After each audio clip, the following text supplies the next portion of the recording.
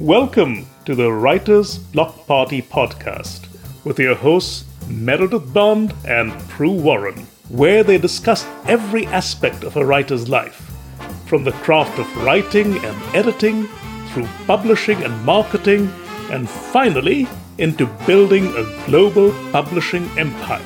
Here is Merry and Pru.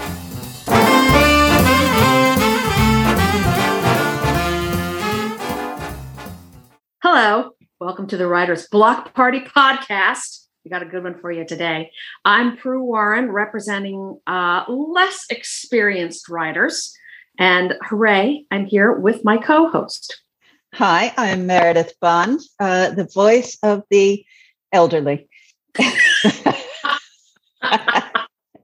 And we're very happy today because we have as our guest author Meg Napier. Hi, Meg. Hey, ladies. There you go. Meg and I are both sort of at the same level. Meg, you've got 2 books published and a novella. Is that right? Yes, 2 books and a novella. And I represent being both less experienced as a published writer and elderly. Probably. Our one listener is like 25 going, why am I listening to these people? We've invited Meg to come on because there are so many frustrations, but also reasons to celebrate when you work on becoming an author. And I wanted to talk to Meg because she and I often have lunch and talk about the things that make us crazy. Oh, I want to hear. To hear, what is it that makes Pru Warren even crazier than she is? Please, everything. Everything makes me crazy. But first, let's begin on an optimistic note. Let's begin on a positive. Meg, tell me what you like most about writing. What I like most is getting the words of the stories that are in my head down on paper and getting them in a format that other people can read and get some joy out of. I dig. Okay, so let me ask you, are your stories complete before you start to write? Absolutely not.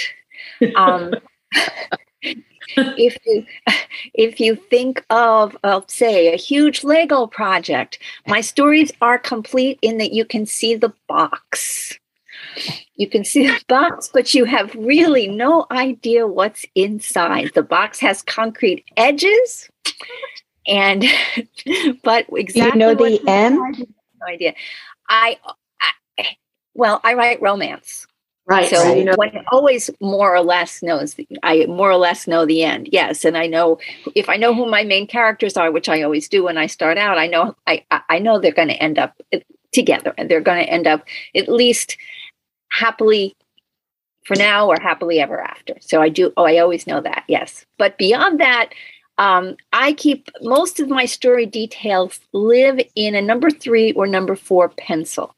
And I don't know what they're going to be until my pencil moves across the paper. So, do you literally write longhand, Meg? I literally write longhand, and I literally write with pencils that I have to special order. Because if you write with a number 2 pencil and you write across a sheet, your hand will eventually smudge the it's not ink, but the writing. A number 3 or a number 4 pencil, they're harder. The writing it smudges far less, and that's just what I'm comfortable with. So. That's what I do. And then you type it all up at the end. Not at all. No. Part of my process is I'll write. I'll write one morning, and then the next morning I type up what I have written, and that way I edit while I go. And it both keeps me from having to make drastic changes at the end, because literally I do edit. I change whole paragraphs, whole sentences. I'll change words and word choices. I mean, vocabulary. I'll choose different vocabulary words, and also that way it allows me to really stay involved in my story, because I found, if I wrote for long periods of time, and I don't know how people do it who just sit and type, then I lose track of what I wrote a few pages ago. Whereas there's constant reinforcement of where I am, what I'm doing, what my characters are doing. So for me, that's what works best. There's a cat going up the ladder behind you. It's the cutest thing I've ever seen. I wasn't going to point that out. Our listeners can't see the cat. They may at some point hear the cat or the dog or the. I think that's really interesting. I think your process is really interesting because I know of writers who are almost paralyzed as they're writing because they feel like they have to get it right the first time. But your system seems really clever to me because you know that when you're writing in pencil, this is getting the outline. You'll have a chance to come back later and polish it. Right. I think that's really neat. When it's all done, do you go back a second time and edit it? That's what I was about to ask. No, of course. And not only that, but I often, for instance, I've always written in alternating points of view. So, one chapter will be in the female's point of view. The next chapter will be in the male's point of view. Before I start a new chapter, I'll always go back and read the previous time that character's point of view was foremost. And, I edit then again. So it's a constant editing process while I reread and while I continue on. So how well do you know your characters before you begin? Do you have a general idea of where they're going, of what their story goal is? I have a general idea, and I keep the ideas of goal, motivation, and conflict in my mind at all time. You guys, I listened to your podcast with Mary Jo Putney recently, who said, that was all sheer nonsense in her mind. And there's a small part of me that thinks that too. But I do when I'm starting, even when I'm writing, it goes through my mind what the long-term goals of each character are, and I try to keep in mind their motivations, their conflicts. Right now, I'm primarily writing romantic suspense, so the conflicts are often external, and then how they affect them internally. So, but yeah, I have an idea of my characters, but they always do surprise me. What are you going to ask, Pru? Yeah, I was going to say that you and I have been talking a lot about the internal critic, the voice that says you're not doing it right, or you can't do that, or you can't accomplish that, and you need to edit it and edit it and edit it and edit it. But I think your system sounds really you've almost trained your brain when you're writing with pencil. There's no internal critic. Leave me alone. I'm just writing. You can have your chance later. That's true. And then I find as I go back, as I type up what I've written, the editor that's in me, the internal copy editor and content editor, sees things that I think could be improved, and I get to change them right as I go along. Whether it's, word choices, word echoes, things like that. And so to me, it's I can't imagine writing any other way. Do you change your plot as you're going along? Do you figure out plot points? Because you're writing suspense. I write suspense, but I write an overarching suspense. So, for instance, my novel's second act, there was a murder that literally happens on the first couple pages of the book in front of a huge audience. It happens during a ballet performance. So that storyline continues. There are other incidents of violence that the perpetrator is obviously doing, and that perpetrator has to be caught. But in terms of the actual small details of what happens, those surprise me. They surprise me continually. So, but you knew who did it from the beginning. I knew who did it from the beginning. And the novel that I'm working on now, the suspense is the hero is a very important world figure wants his hero dead. And so I haven't completely figured out how he's going to get away to the point that he never has to fear again, because that's one of the overarching storylines in this book, that even if he can survive today, he'll still be in danger tomorrow. And I haven't quite figured out how to completely resolve that issue, but I know it's there. So. Good luck. It's in my pencil, so it'll come out. Sorry, Pru? Do you identify yourself as a pantser or a plantser or a plotter? A plantser, definitely a plantser. Yeah. Mary, you had a really cool post on Facebook. I'm looking at it right now, where you had the Dungeons and Dragons grid, which is lawful, neutral, and chaotic.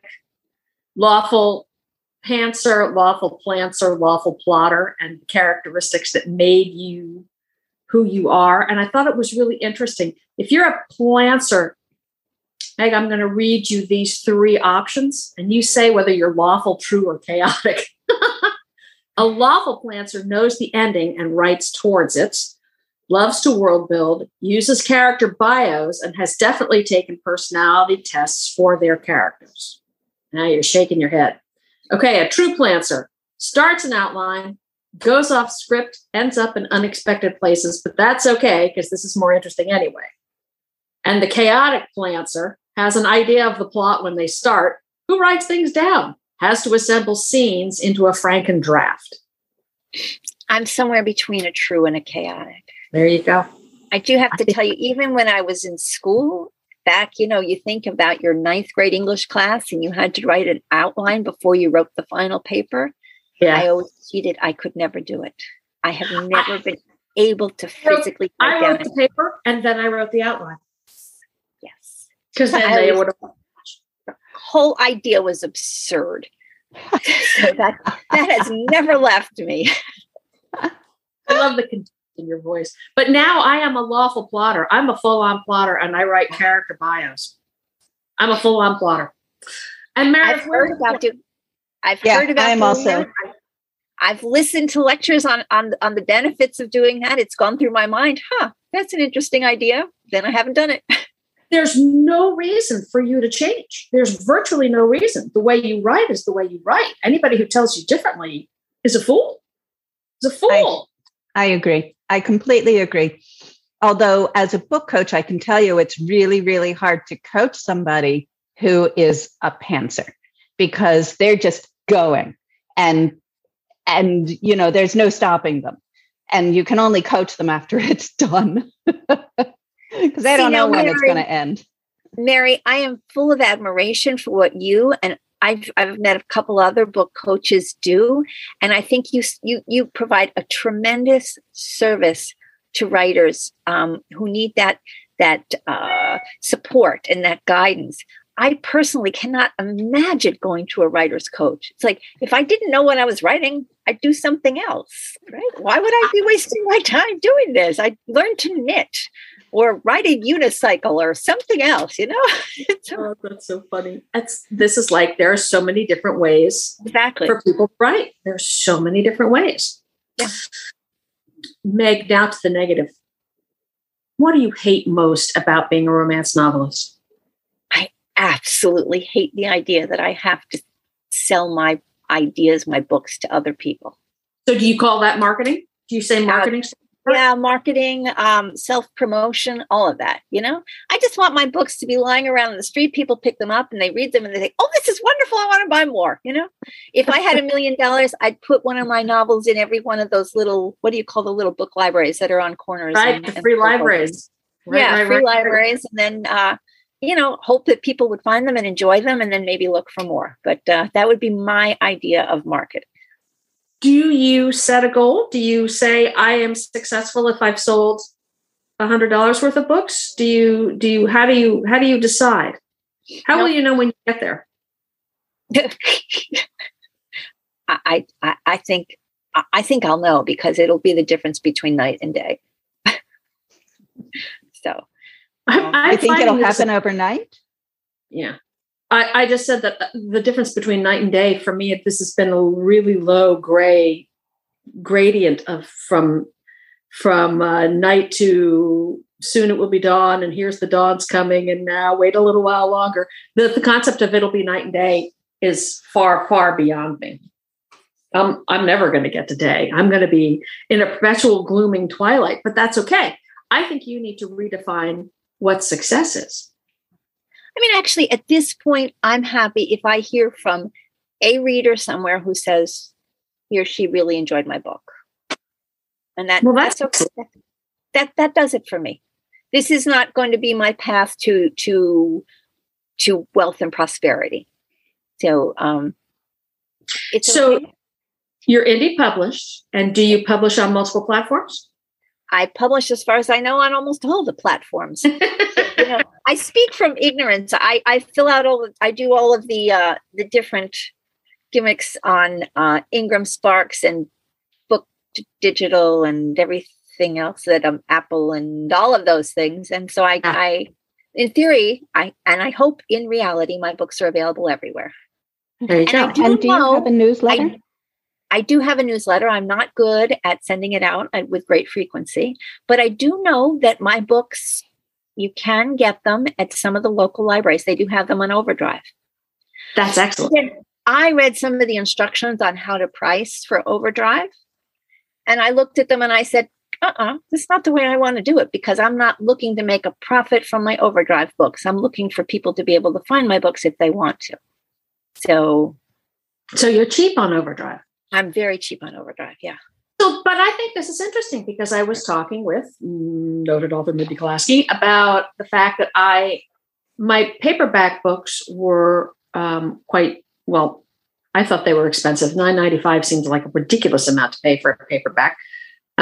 She said, books are costing $14, $15, $16.99. And if you price it less, people automatically assume they have less value. She said, if you don't value your books, why would someone else? So I only offer that to confuse you even further, Meg. It's one's perspective going into it. I look at it in that I am a person who prefers, all things being equal, to read in print. So, Pru, I have all of your books in print on my bookshelf. You're awesome. They're lovely color. Their design comes out on their spine, so they look fantastic there. Your 4 wonderful books. However, in general, if there's an author I like and she has a new book, she has a new book out in print, I have a limited budget. So I'm often very stymied. What do I do? Because I don't really want to add the book to my ebook collection because I tend not to read them very often. Mm. And yet, if I can't access the paperback book, then I won't read that book. And yet some of them, I can't justify spending $14.99 on a book that I'm going to read for a couple hours and then probably put in the library donation pile. Ridiculous. So I see the reality and the justification in raising your book prices. On the other hand, if my goal is to allow as many readers as possible to enjoy my work, it's contrary to that principle to price them as high as I can get away with. You're right. I agree with you. That's you've got a good perspective. Have you thought about doing KU instead of going wide on all the platforms? Yeah, except I don't think I could ever do it just because I am the type of reader. Again, I like to have my books in my hand, or I like to know that they're there whenever I might want them. And KU, you put your books on, you take them off. People. To me, it's. I don't have a KU subscription myself because I don't like the idea that I'm only borrowing the book. So I don't want my books to be in that category. Okay. All right. There are aspects of KU that continue to confuse me, but my understanding is if you have your book in KU and someone does not have a KU subscription, they can still buy your book for $2.99 or $3.99. Yeah, but if they have, that's true. That's true. You're right. You're absolutely right. And if you want print, you can be in KU and still print your books on Amazon as well as Ingram Spark. It's only limiting you to the ebook. Mary's nodding. Right. Great. Yes. Right. And again, I don't want to limit myself that way. Okay. So, all right. For those two Nook readers in the world that have read my book, I want them to be able to read my next book as well. I just yesterday signed up for something called Scribe Count, and where I tell it where I'm selling my books, and it goes and counts for me what I've sold and where, wow. Which is really nice. And apparently, when you sell books as few as I do, it's free. So write that down. 96% of my books go through Amazon. Oh, yeah. So I'm thinking about doing KU for my next series because I'm going to piss off one or two people on Apple and one person on Kobo. But I think I'm going to, anyway, I'm going KU. Since Meg's whole purpose is to disseminate her books as widely as possible, to have as many people as possible to read them, then I think it really makes sense what she's doing. There you go. There you go. The voice of wisdom. The voice of wisdom applauds you, Meg Napier. All right. Thank you, Mary. Okay. Can we go back to marketing, though? Because I think marketing is perpetually fascinating and like absolutely incomprehensible. I'm working on Amazon ads myself at the moment. They make no sense at all. What have you done? Has anything been successful? What are your limitations? What are your hopes for marketing, Meg? So one of my New Year's resolutions, in theory, again, was to apply my mind more in a more disciplined manner to actually paying attention to marketing. I attend workshops on Facebook ads. I attend workshops on Amazon ads. I've even listened to some of your podcasts on marketing, and it all sort of goes in one ear and out the other. I make nice little notes that I then ignore. I get lots of newsletters that from different authors, and some of them list their or detail their methods of organization, how they attend to marketing details, how they attend to their newsletter and all that. And I read those and I think, wow, I wish I had that self-discipline. And then I pick up my pencil and I go back to my story and I forget about it for the day. So again, in theory, at some point, I hope maybe I will apply myself and pay more attention. I did one course on Amazon ads last year. God, the presenter was full of enthusiasm. I listened to him. I wrote down his instructions. I followed them to the word. I put an ad in. It stayed up for a month. In all honesty, I don't think I sold a single book. Wow. So, now I didn't spend a lot of money. I think I limited it to $5 a day or whatever it was because I don't have limit it to $5. That doesn't seem. I don't have funds to throw at this. You guys did an interview with someone a couple weeks back who was talking about $20 a day on this ad and so forth. And I'm like, well, once you've reached a certain mark and you have a certain amount of income coming from your books, then you can justify that. At this point, I don't have that. And I'm not. And then again, I've had other people tell me have a bigger, I'm sorry, I can't even think of the word I'm looking for. I only have 2 books out, 2 books and a novella. And then we have the anthology that you guys both participated in. Right. Love Gone Viral. I'll put a plug in for that. Yes, all the proceeds. Love Gone Viral was a book that we put out at the very beginning of the epidemic, of the pandemic. And all the proceeds, every time I sell a book, we put the donation. I don't sell the book, but anytime any of our authors sells the book, I make the donation for all the proceeds to Feeding America or World Central Kitchen. So thank you for doing it. Thank you. Copies of that are still selling. That's fantastic. So we sold one this week. I look at that and I'm like, wow, somebody looked up one of us and saw, or we have 2 other authors who were with us and felt, inclined to buy the book. So that to me is wonderful. That's excellent. Yeah. That's excellent. Well, what about the newsletter? How often would you like to put your newsletter out? Probably once every 2 weeks or so, I think would be good. Mm-hmm. Mm-hmm. And Mary, how often do you do yours? I do mine once a month. In fact, I was just spending my morning putting together my newsletter. It goes out on the 15th of every month, no matter what day of the week that is, no matter anything else. It always goes out on the 15th. I do mine in 2 waves because before Apple shut down whether or not you could see if anybody was opening your email, I had identified 85 people who always open my email. So they get an email once a week and then everybody else gets an email once a month. So I'm just curious, Pru, how are you getting that information from Apple? Is that I'm not getting it from Apple. I'm getting it from my what email service provider. That's its official name. I remembered it. Right. I use ActiveCampaign. So I go on to ActiveCampaign and I say, how many people opened it? And it says 22% or 73% or whatever. And then, Meg, you'll laugh. I only had, 450 subscribers. So I literally clicked every single name to see who was opening and who wasn't. And it was, it was an exercise in stupidity. But by doing that, I went, here are 85 people who open every single time. So I haven't now, but I still have my inner file called the Glorious Magnificent Ones, and they always open. And their open rates are more like 60 or 70%. And when they mail to all 500 people, I'm at 20 to 25% open rates.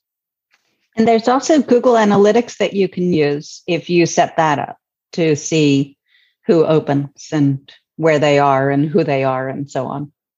I don't use it. I used to a long, long time ago, but it's there.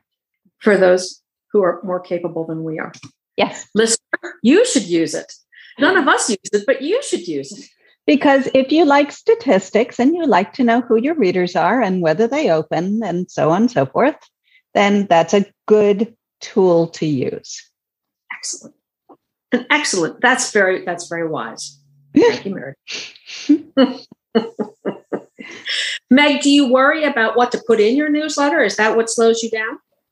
No, it's literally just devoting the time to it. Mm-hmm. So, I'm one of these people who again, time organization in general is a beautiful concept to me. Totally foreign, but a beautiful concept. My day gets wrapped up in long dog walks, in food preparation, in laundry, in things like that. And then when I have time to devote to my craft, I want to devote it to my craft. So then, if I'm going to spend time composing a newsletter, which I do enjoy, it probably means I won't get that many words written that day. And I'm also this foolish type of writer. I write suspense. I write romantic suspense. I only find out what's going on in my story if I keep writing it. So you keep yourself in suspense. Yes. So there you have it. I get caught up in my story. So if you're pulling away from my story, I get angry. I don't know what's happening. There you go. There you have it. When you have a great book that you're reading, you don't want to be interrupted. This is even better. Yes. This is coming right out of your brain, mainlining out of your brain. It's like black tar heroin, so addictive. I suspect that you are the voice of many, many listeners. I bet there are quite a few listeners going, that's just like my life. I think you are not alone at all. I think that's very, very standard. The last hat that we wear as indie authors is actually physically publishing. And one of the great things about having Meredith as my co-host is she literally formats books. How have you found the actual publishing aspect of being an indie author? I don't use Scrivener as so many writers do. I use a program for Macs primarily that's called Ulysses. And I also use Vellum. And I found the combination of the two make the actual production of the books relatively easy. The formatting relatively easy. And again, it would have to be easy for me to be able to do it. So if anybody is using Mac operating systems, those two, and have ideas of hoping to self-publish, that combination makes it virtually foolproof. Speaking as a fool. So there you have it. It is the actual, I do find sometimes the final steps when you have your cover and everything is ready and you upload it, whether it's to Amazon or to Ingram Sparks or to Books to Digital, whatever, that last moment when you have to make it all just fit and you get red lines on your screen and you're thinking, okay, or they throw out words, bleeding and stuff. I understand it a little bit, but not completely. So those last couple seconds sometimes throw me into a complete panic, and those seconds stretch into days at times when I'm thinking, okay, what do I need to do to make this work? And I get very, very frustrated. But those little tiny lines aside, I've found it relatively easy. You're designing your own covers now, aren't you? Are you? I have, yes. Wow. Yes. I'm impressed. I mean, my last cover, I worked with a photographer, and beautiful. She and I actually threw the design back and forth together. She had some ideas, I had some ideas, but in the end, it was, I did it. I don't necessarily recommend that. The Washington Romance Writers had a workshop recently with an author who is also a marketer, and she was talking about keeping a theme consistent throughout all your book covers. And that's something I very much would like to do in the future. So I don't know if when I bring out my next book that I'm working on now, which is the romantic suspense, and it's going to be called Second Stanza, I don't know if at that point I will try to do a redesign for all my books so that there is some kind of thematic consistency. All my titles do have second in them. And so if there's a way I can translate that concept into something visual, even though the stories are very different. Well, Second Stanza is a follow-up to Second Act, though. You've got other characters from the original book, right?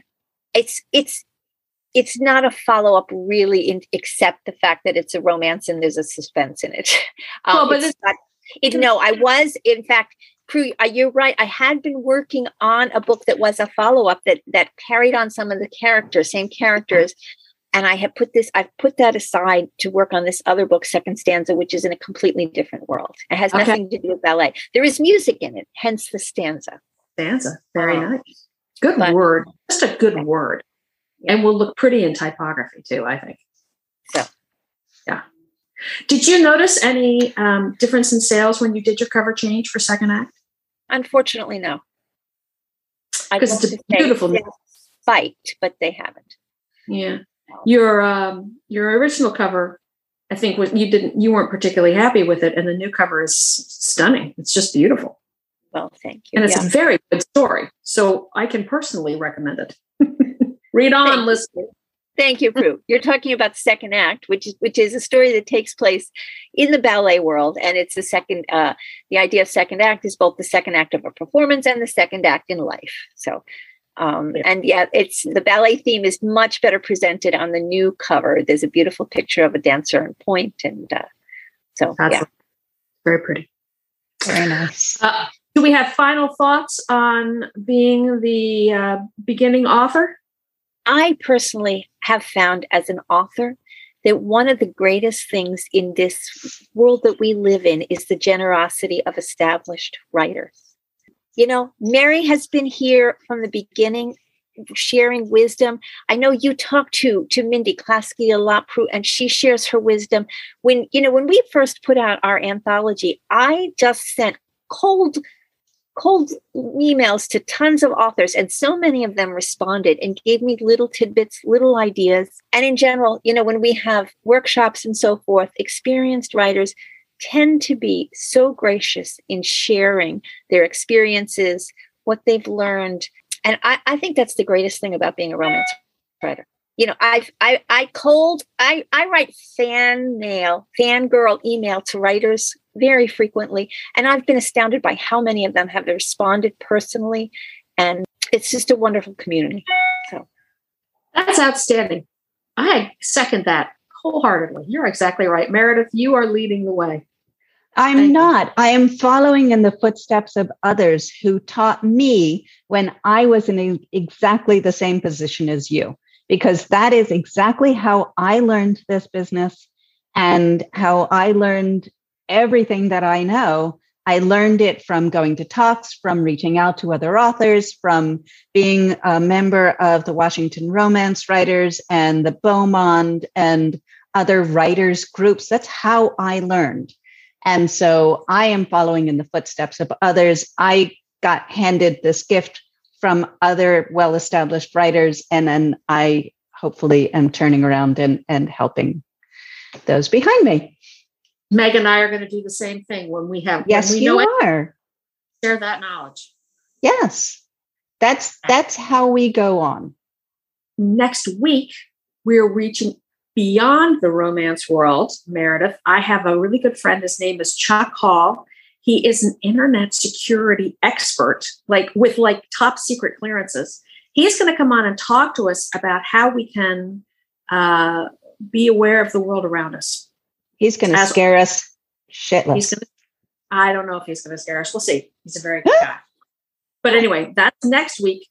Meg, thank you so much for coming on and sharing your thoughts with us, because you're right on every turn. You're just right. Thank you so much, Meg. Thank you both. Thank you for having me. Meg Napier is the author of Second Act, Second Sight, and the short story Second Drop. And what was the novella? You can't remember either. It has the word second. God. Well, it's in Love Gone Viral, which is available everywhere. And Meg, how can people find you online? megnapier.com. I'm on Facebook. I'm on Instagram. I'm on Twitter. I think on Twitter, I'm Meg Napier author. But anywhere, megnapier.com is where my website is. So, and it's Napier. Yes, Napier. Yes. Thank you. Good. Thank you so much, Meg. Thank you, Meg. Welcome. Thanks for having me. I'll talk to you next week, Mary. All right, Pru. Bye. That's it for the Writer's Block Party this week. We don't want you getting so drunk on knowledge that you can't drive your laptop safely. But next week we'll be here before you know it, so check out the website at thewritersblockpartypodcast.com. One word. That's where you can find our archive of past podcasts and a place where you can get in touch with Merry and Pru or ask questions for the next podcast. Write with joy, friends, and see you next week.